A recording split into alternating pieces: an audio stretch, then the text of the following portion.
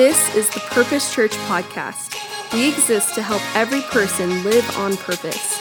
It is our prayer that this message helps you experience God in a brand new way.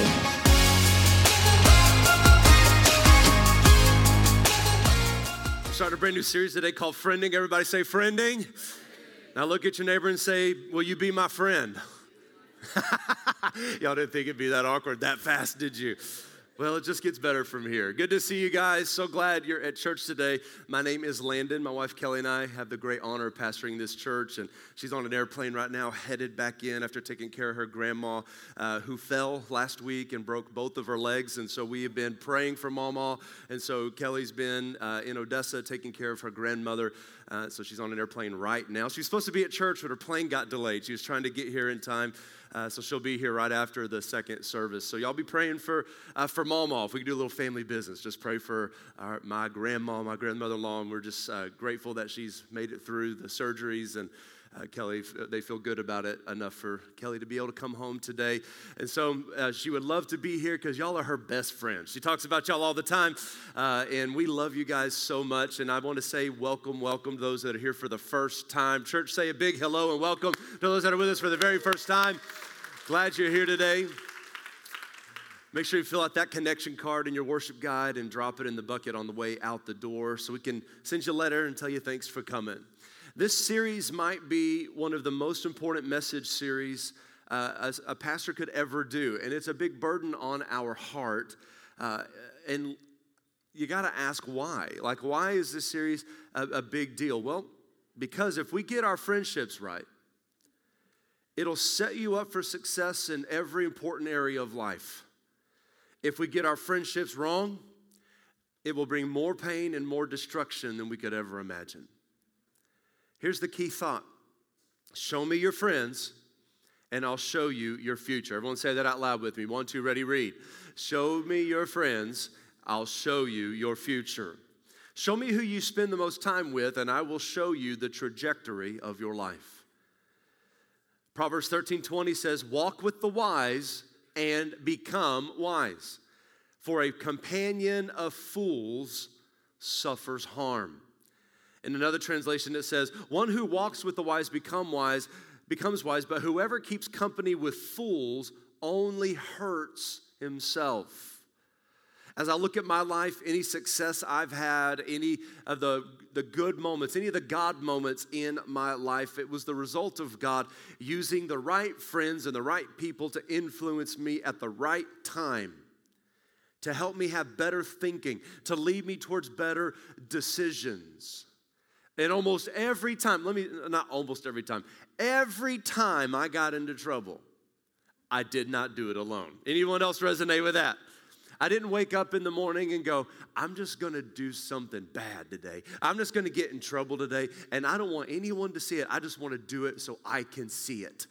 That's never happened. Every boneheaded thing I ever did, there were a bunch of other boneheads with me. We were doing it together. We were not better together at that moment. To build a foundation for you to think about for the next 4 weeks, this is an all play. So if you're taking notes on paper, if you're taking notes on your phone, there are sermon notes on the back of your worship guide insert. You can take notes there every week. They're there for you every Sunday. But I want to do something with you outside of your family or spouse, and imaginary friends and dogs, and definitely not cats. They do not count.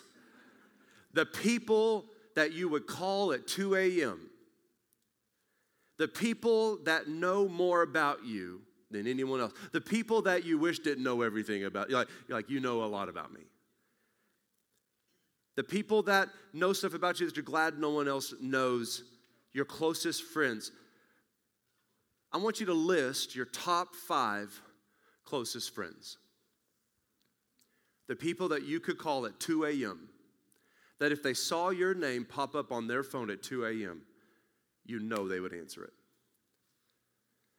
The people that you have no doubt that they would fly across the country for you if you called them today and said, I need you.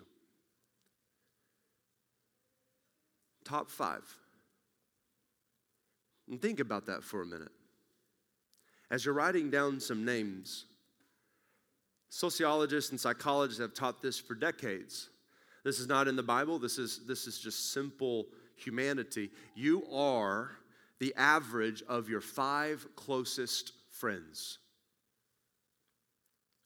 You're the average of your 5 closest friends. Finances, you're in the middle of the pack. You're pursuing God do you have people that are pursuing God with all their heart and they're spiritually focused? Chances are that 3 or 4 of your closest friends are doing the same thing.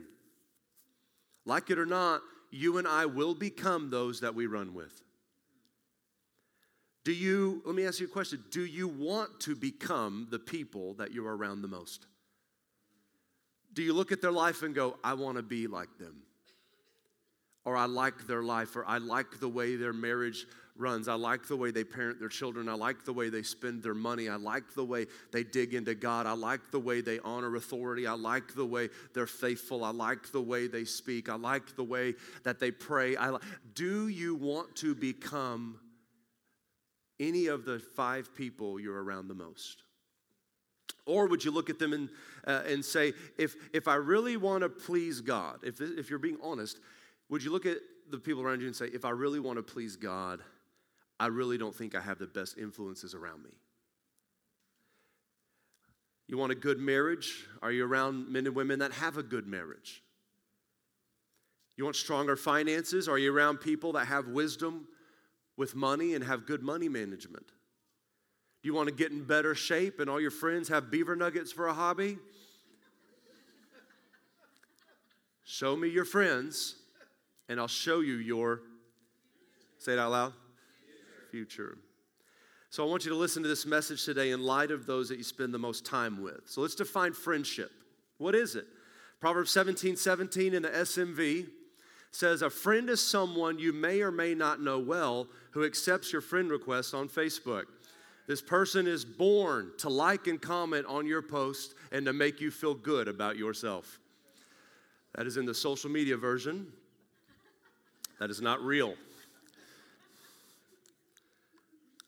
Friendships have been redefined and the meaning has been stolen. Now, Proverbs 7:17 in our real Bible, a friend loves at all times, and a brother is born for times of adversity. That's better.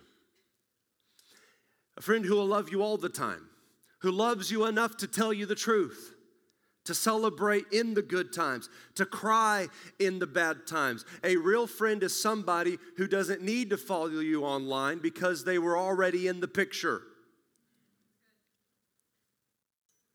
What if you had friends like that stuck with you for decades? And I don't know about you, but this happens to a lot of folks and somewhat to me, not all of them, but some of them. Even the people that were in your wedding, you don't even know where they live anymore. The people that spent $195 on a tuxedo that you couldn't fit into today if you tried, you have no clue where they even are. I wonder if we could be honest about friendship today. The problem is very few of us have friends like that anymore. Very few of us have friends that will stick closer than a brother. Very few of us have friends that were born for times of adversity with us. In fact, the U.S. Sociological Society review said the average American only has 2 close friends. When I asked you to write down your 5 closest friends, most of you probably put 1, maybe 2. Which may not seem alarming to you. You're like, yeah, 1 or 2 is fine. I don't need a bunch of friends. Like, okay.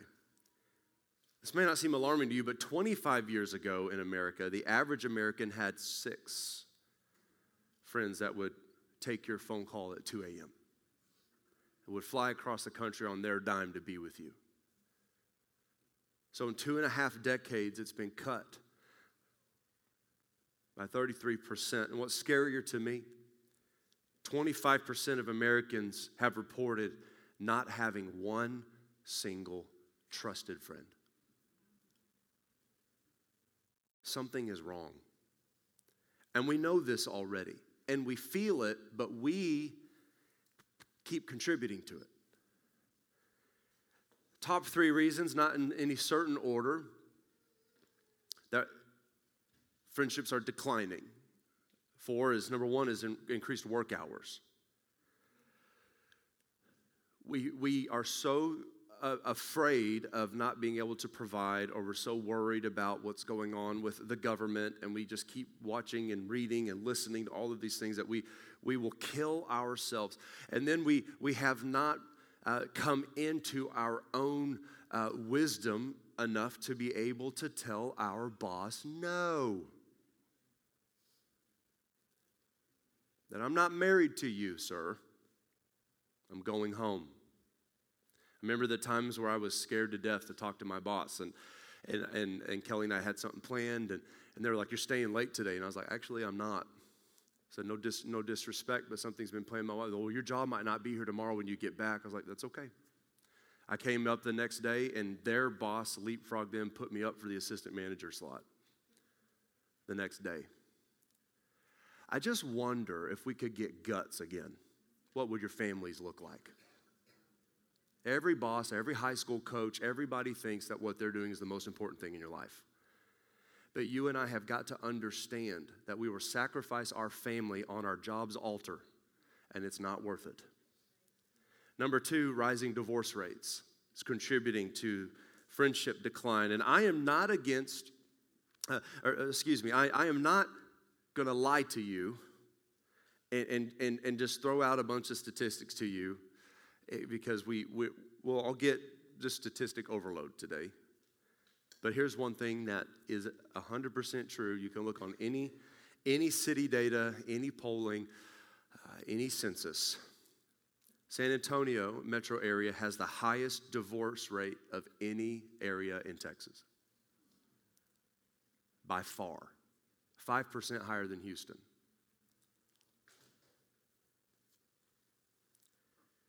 Divorces are hard on families and friendships. Friendships break down when the friends are forced to choose. And the things that you used to do together, now you're like, which one do we bring? Like, it's hard on everybody. And number 3, the explosion of new media. So we've got work hours, we've got divorce rates, and the explosion of new media. Now, I'm not against leveraging social media to connect, but we do have to acknowledge that the game has turned into something that we all wish it hadn't. 15 years ago, you never thought of picking up the phone and calling every friend you have to tell them how good those pancakes were. You never thought about it. You never thought about one time that your friends cared at all about what you had to eat. Imagine the friends 15 years ago that you had. If I had called my friend 15 years ago and said, "Dude, I have just got to get your like on how great these pancakes are," he'd be like, "Shut up," and hang up the phone. So a good friend would tell you, "Don't waste my time with pancakes, dude. Thought you were calling me about something serious. It's 2 a.m. Shouldn't be eating pancakes at 2 a.m. also.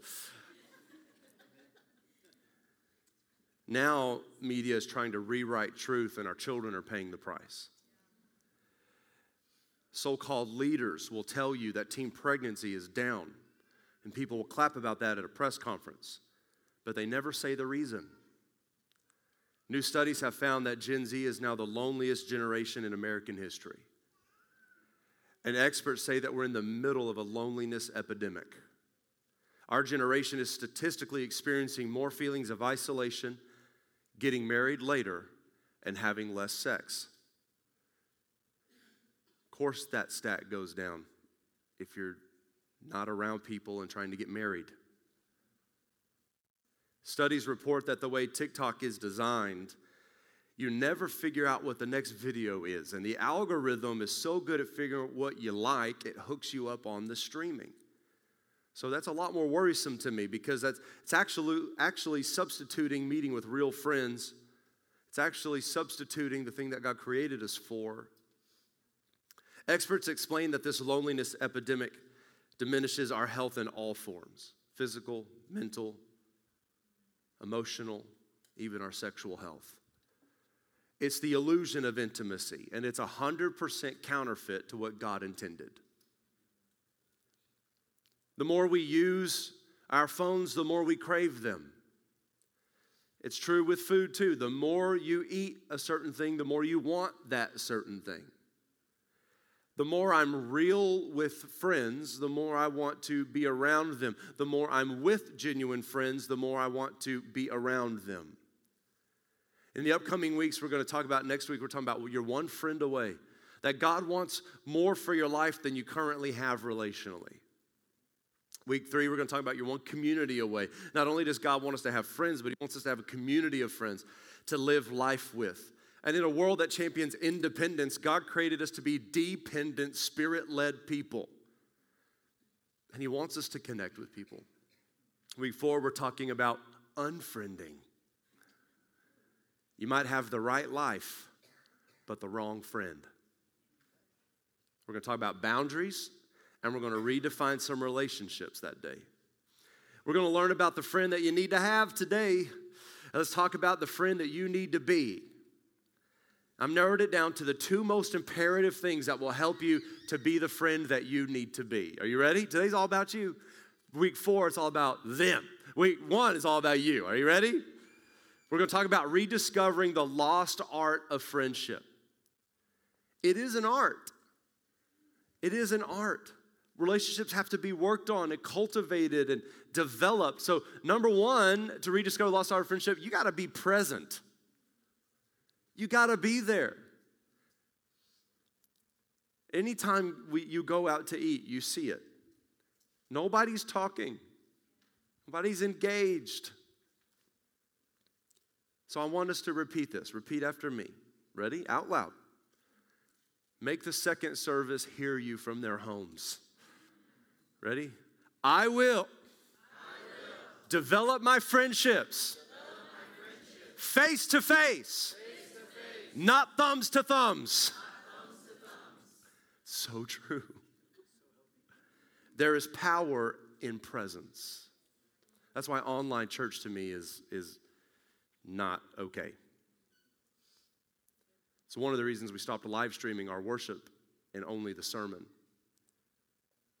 Because we're not going to contribute to the illusion that online church is church. And so people got to be in the room. You got to be in the room. You got to feel the room. You got to be around God's people.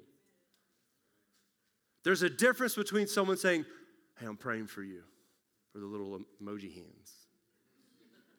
There's a difference in someone saying that and then someone saying what Sonia Koenig said. Is Sonia in the room?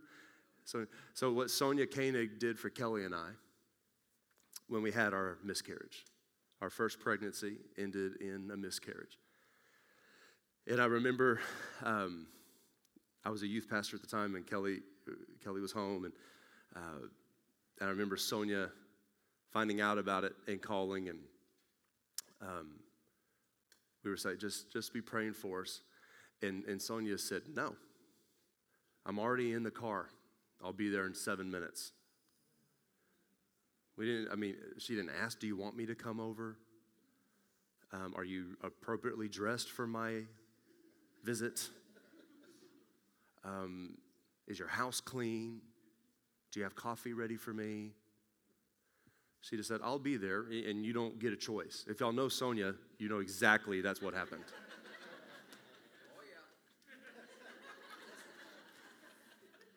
And Kelly can hardly even tell that story without crying. Because her visit that day meant the world.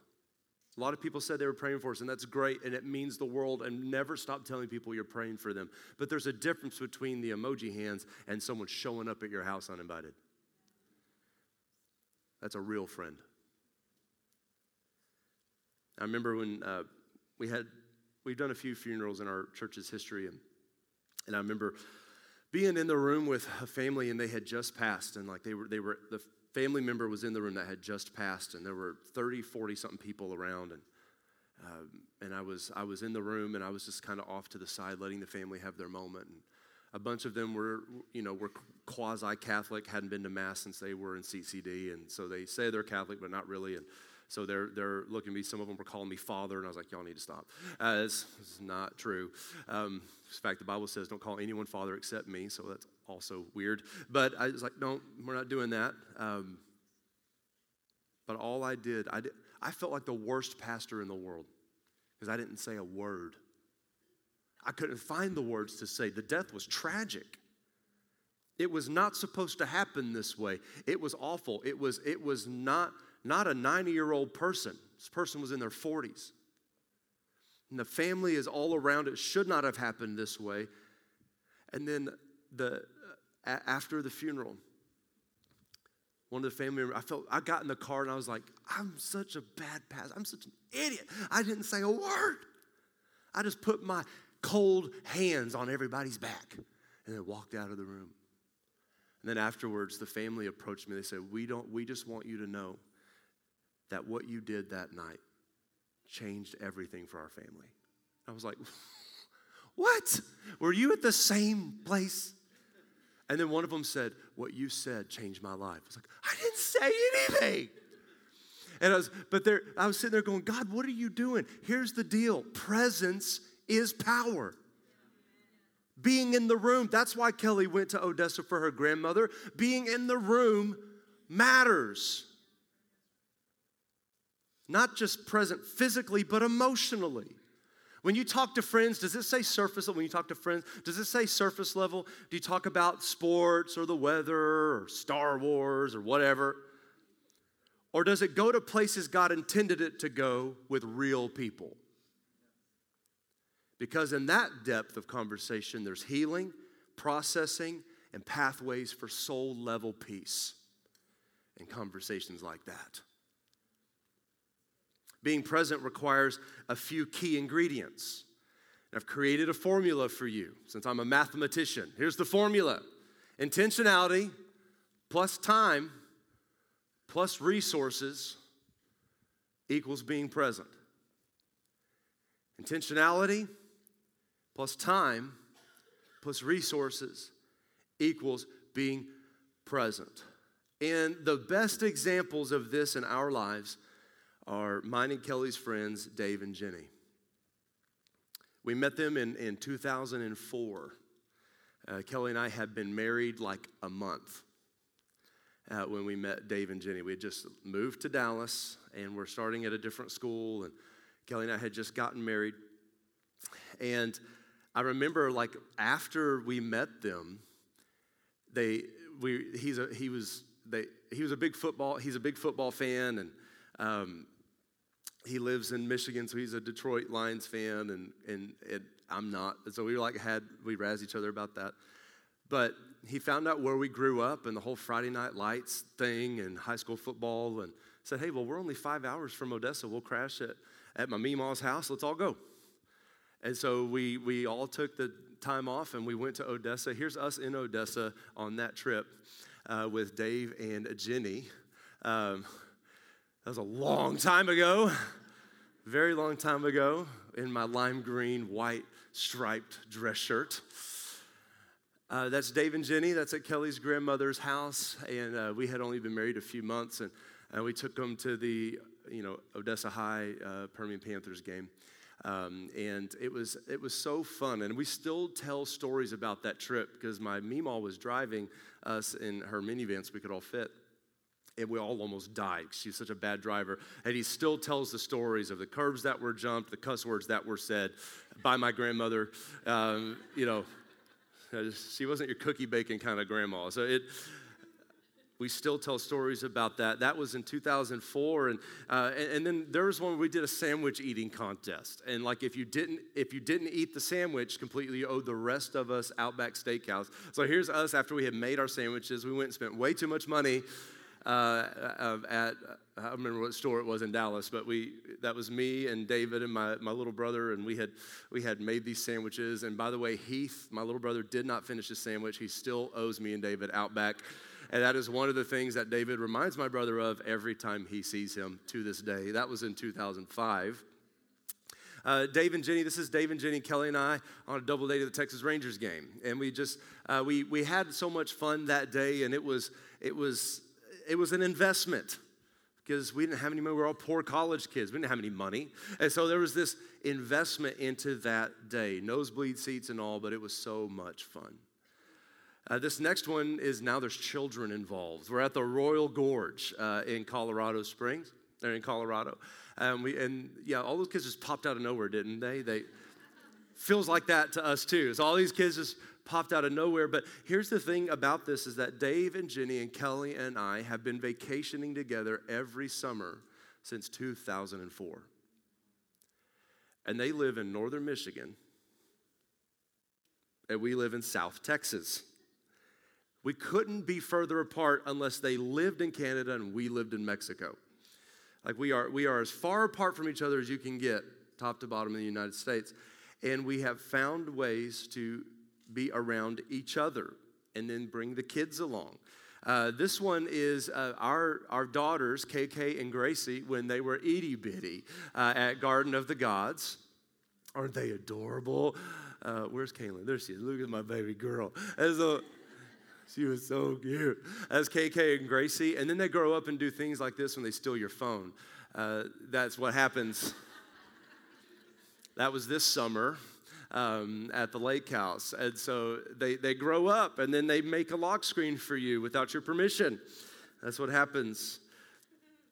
This next picture is of me and David. We were at the zoo in Colorado Springs. It was one of the trips. We've taken each of our families to Colorado like probably 3 or 4 times. We met in Colorado Springs. And so that was David and I. This picture was taken after he was like kissing the giraffe and I couldn't get it on camera. So we just got the best next thing. But that was us in Colorado Springs. And funny enough, that was the trip, Melissa. We saw you at that zoo and we heard Pastor Landon. I was like, oh no.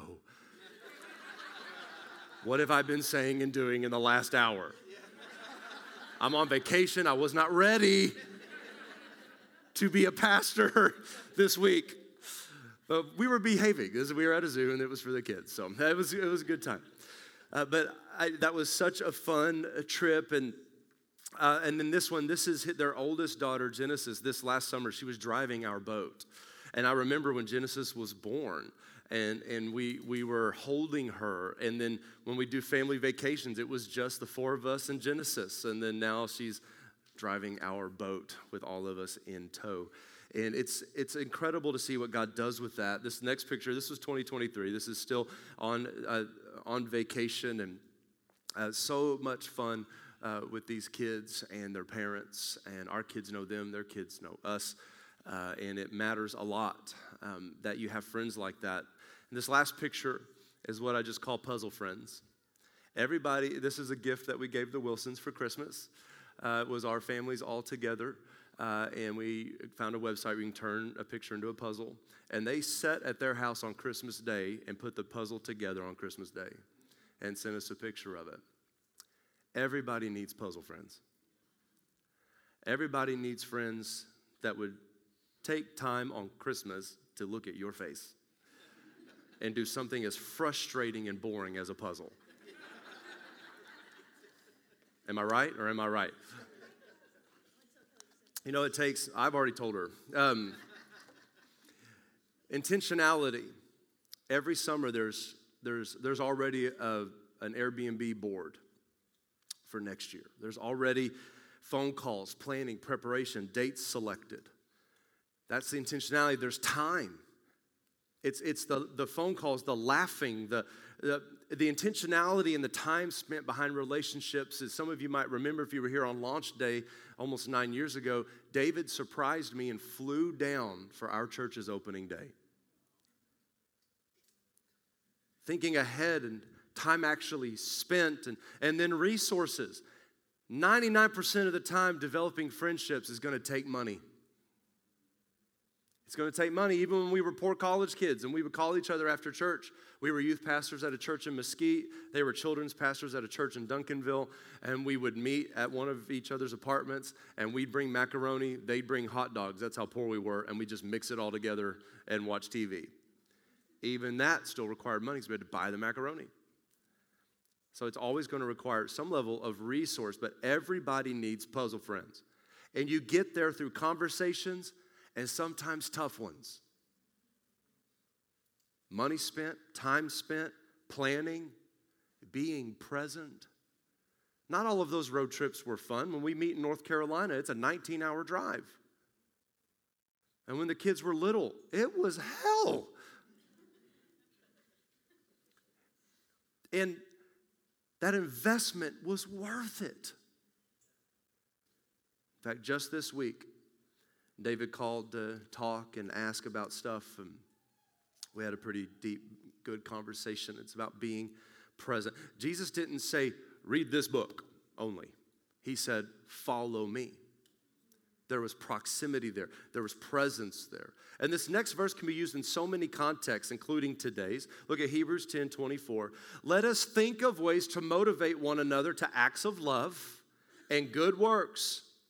And let us not neglect our meeting together, as some people lazily do, but encourage one another, especially now. Now, the word encourage is a Greek compound word, and it's the same word in the New Testament that's used to describe the Holy Spirit. It's parakaleo. Para is where we get the word parallel. Kaleo is called like to come alongside. If you grew up in church and you ever heard the word paraclete, it's like that's the Holy Spirit's job is to come alongside, to teach, lead, guide, provide, and counsel. And so this experience of the Holy Spirit, they're using the same word to describe the Holy Spirit to talk about you being with people. To be by someone's side in major life moments, in disappointments, in struggle, in pain, in joy, in fun, in laughter. When Kelly was pregnant with Genesis, when Jenny was pregnant with Genesis, Kelly flew up to Michigan and surprised her at her baby shower. I just wonder if you've invested into friendships. Or if we just go to work, go home, get the kids in bed, drink a glass of wine, hope it all goes away, wake up, do it all over again. And then when you need a friend, or when your pastor says, write down your 5 top friends, you can't think of anybody. I wonder how different your family would be, your friendships would be, your mental health would be, your joy would be if you were present with people. And I tell you, it's a big deal for me. I'm a relational guy. I don't recharge alone. It's so boring. I recharge being around people that laugh and do things almost illegal. It's fun. It's recharging. So what's fun about that is there's other pastor friends that I have that recharge that way too. And it takes time and money to cultivate those relationships. It's not easy, especially with pastor schedules. There's already the next hangout for me and my pastor buddies around town for 2 months from now. Because that's the next open date for everybody. But there's something to look forward to. And it takes time and it takes work. And sometimes it's frustrating to figure it all out. But you got to be present. You got to be in the room. Number 2, so we're being present. Number 2 is you got to get open. You got to get open. There's a very real and a powerful phobia that's literally in manuals now about the fear of using your phone. The fear of talking on the phone. There's tons of people that are afraid to use a real phone. Why? Because you can't predict the direction of the conversation. You've done it, and I've done it, where they call and you let it go to voicemail. You don't decline it because they'll know you hit the button on the side to turn it off. So you let it go to voicemail, and then you listen to the voicemail. Why? Because you're in control. You get to think about it. You don't have to be open in the moment. You get to think about whether they are worth your openness or not. Now, we do that with spam risk, but we don't do it with people if we want healthy relationships. When you text, you're in control. You get to carefully craft it. And we've all seen it if you have an iPhone or if you're not saved yet and have an Android. Like on an iPhone, sorry. When an iPhone pops up and the bubbles are blue, that means they are also saved. And so everyone has an iPhone if it's blue. If it's green, they have a Galaxy, and we'll pray for them. But if it's blue, and then there's that little text, that little thing that pops up when it shows that they're texting, and then it goes away, and you're like, huh? Huh? And then it does this for 20 minutes, and then finally the world's longest text message comes through. Because they have been working strenuously, using all of their emotional energy that's needed to parent their children to respond to you when y'all could have just talked on the phone. Like there's this fear of using the phone because we have to be in control. Some research out of Australia shows that 90% of Gen Z feels physiological responses and measurable anxiety when a phone rings. And that an awkward phone call is one of the top 3 things they want to avoid in life. I'm thinking like I'd like to avoid bankruptcy or alligators, rattlesnakes, not a phone ringing. Guys, there's this real phobia that is coming over people. It's very sad. People are becoming increasingly less and less able to share their hearts is the point, especially face to face. This phone phobia, the fear of avoiding conversation is what it's about, not the phone itself. They're not afraid of a phone. They're afraid of people. It's notable to say that they're afraid of those conversations because of the fear that they are intruding into someone else's life. See, intrusion is only the feeling if we don't believe that the person would care to speak to us. When I call David, I don't have the thought that I hope I'm not intruding. I don't ask David, hey, is now a good time to talk? I say that to like Time Warner when they call, or when I call someone, from church, or if Time Warner calls me, they always say, is now a good time to talk? And I'm always like, no, it's actually not. If I'm calling someone I don't really know or calling an acquaintance, we talk like that. But if David's busy, he's like, hey bro, walking into a meeting, I'll call you back in 30. Cool. There's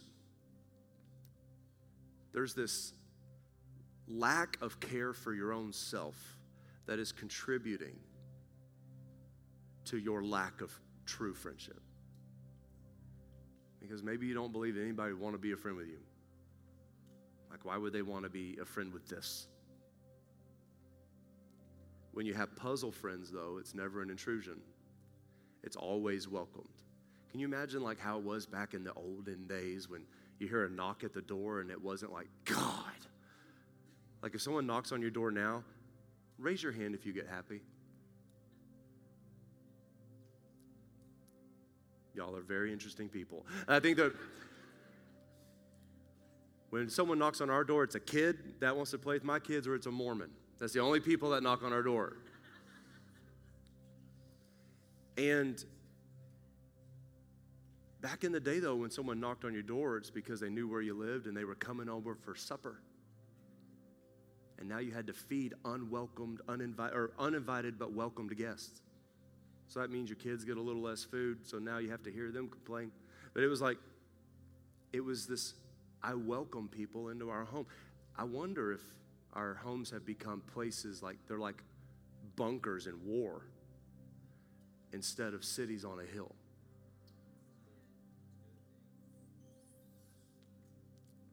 It's the enemy's plan to keep you bound up in darkness and sick and quiet and alone. Couples in the room, if you're a couple, engaged, married, or dating, whatever, if you don't have friend couples in the church whose marriages you'd want to be, you need to find those quickly. And you're never going to find friends like that just by dating each other all the time. You got to go out with people. When was the last time, husbands, you planned ahead and took care of the money appropriately to where you could take your wife on a double date with other great people and her not have to worry about any of the details? If you can't think of a day, know what I mean? Guys, there's so many great people just in this room, and there's a whole other batch of folks coming in a couple of minutes, and there's a lot of people in this church that you could be friends with. You think God brought you here on accident today to hear a sermon about being friends with people? He knew you'd be here, and he knew this is what the message was going to be about. It's his message. James 5:16 says it this way: confess your sins to each other and pray for each other so that you'll be healed. What that verse really means is we go to God for forgiveness, but we go to people for healing. You'll never heal alone.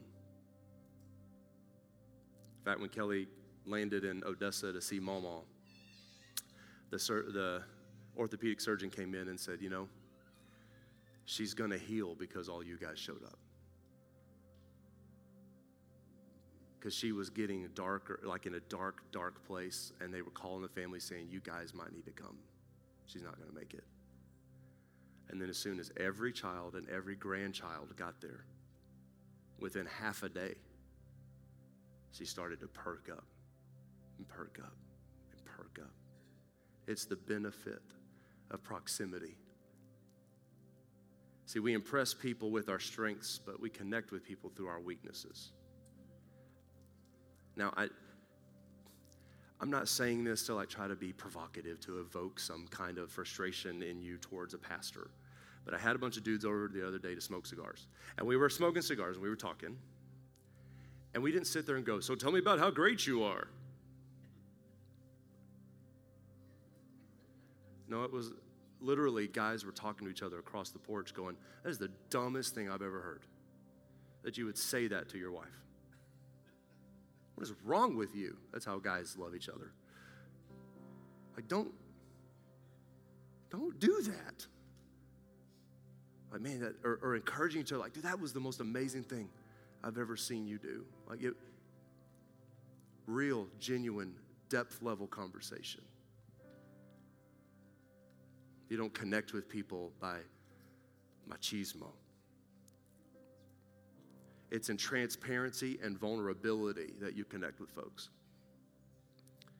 It's in transparency and vulnerability that'll make another family in northern Michigan drive 20 hours to meet you somewhere. God wants to do a divine work in our hearts.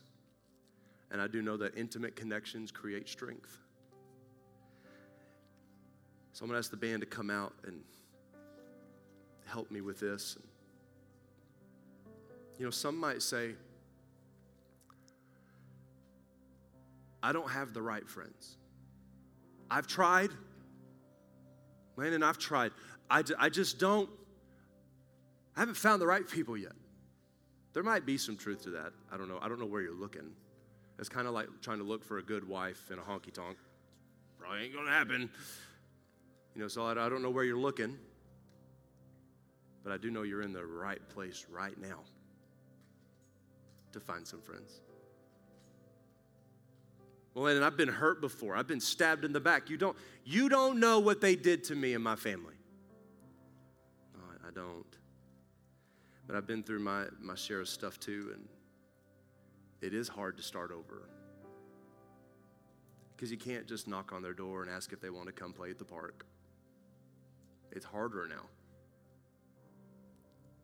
But I do know that it's going to be very difficult for you to find friends if you're not in a small group. It's going to be difficult for you to find friends if you're not at church every Sunday. There are avenues available to you to start that journey. Even tonight is Growth Track at 5 o'clock. There's going to be a bunch of brand new people there who don't know anybody. Perfect. It's a friend market. Come find one.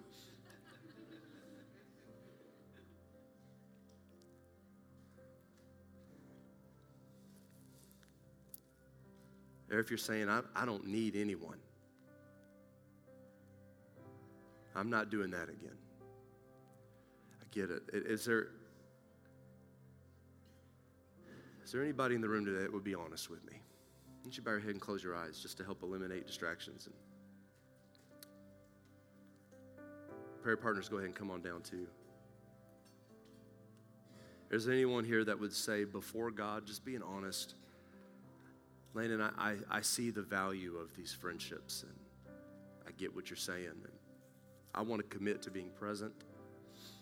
I want to get open and develop the intimacy of strong relationships and friendships. I want to develop friendships in a way that would please God and help me move forward on purpose. I want to be a good friend. I want to be a godly friend. And I want to be present, and I want to be open. And I'm going to take steps towards that end this week. If that's you, raise your hand. Just be honest. Good. Wow.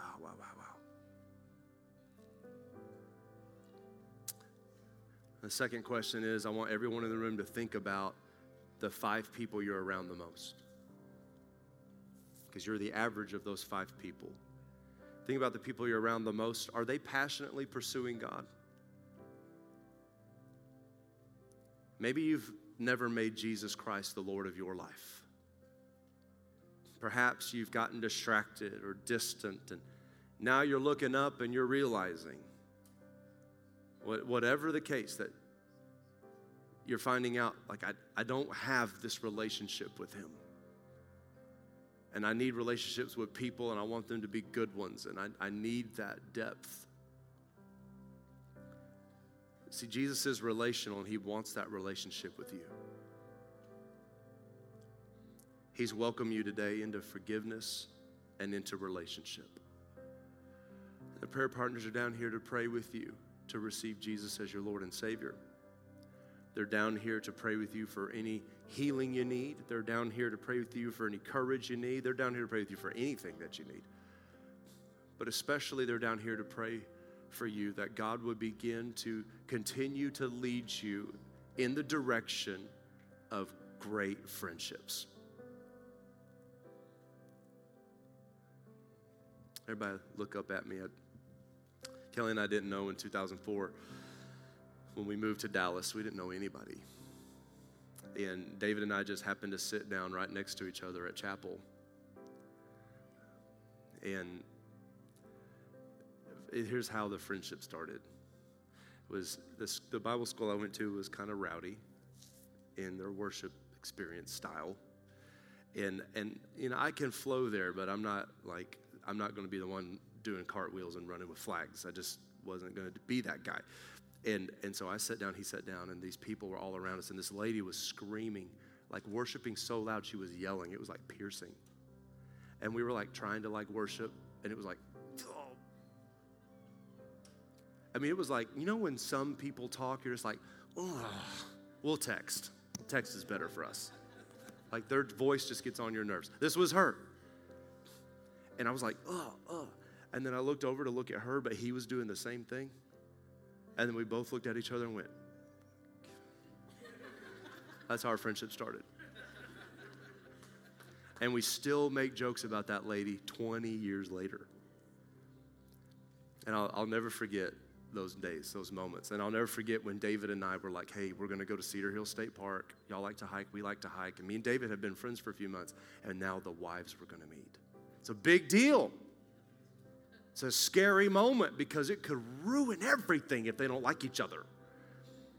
And so we were like, hey, you tell Jenny, I'll tell Kelly.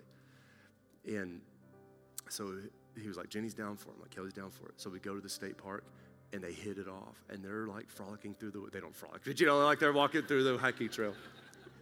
Kelly's not here, I can say it. They were holding hands and skipping through the woods, and it was just a beautiful moment. But I remember David and I looking at each other as we were walking around Joe Pool Lake, and he was like, I'm so glad they like each other. And that was the beginning of the first planning for the first vacation. And I think if you don't start taking steps, you'll look up at 70 and wish you had friends. And so today it can start in a beautiful way. Don't make excuses. It can start today, and it can start by you coming and getting prayer and receiving Jesus as your Lord and Savior. It can start by receiving prayer for courage to take the next step. It can start by you getting in a small group today, getting on the roster. It can start with you by getting into Growth Track, whatever it is, or all of the above. Today's your day. Everybody stand to your feet this morning. The response time today is about you taking steps and learning how to be that friend, to make that phone call, to cultivate those relationships.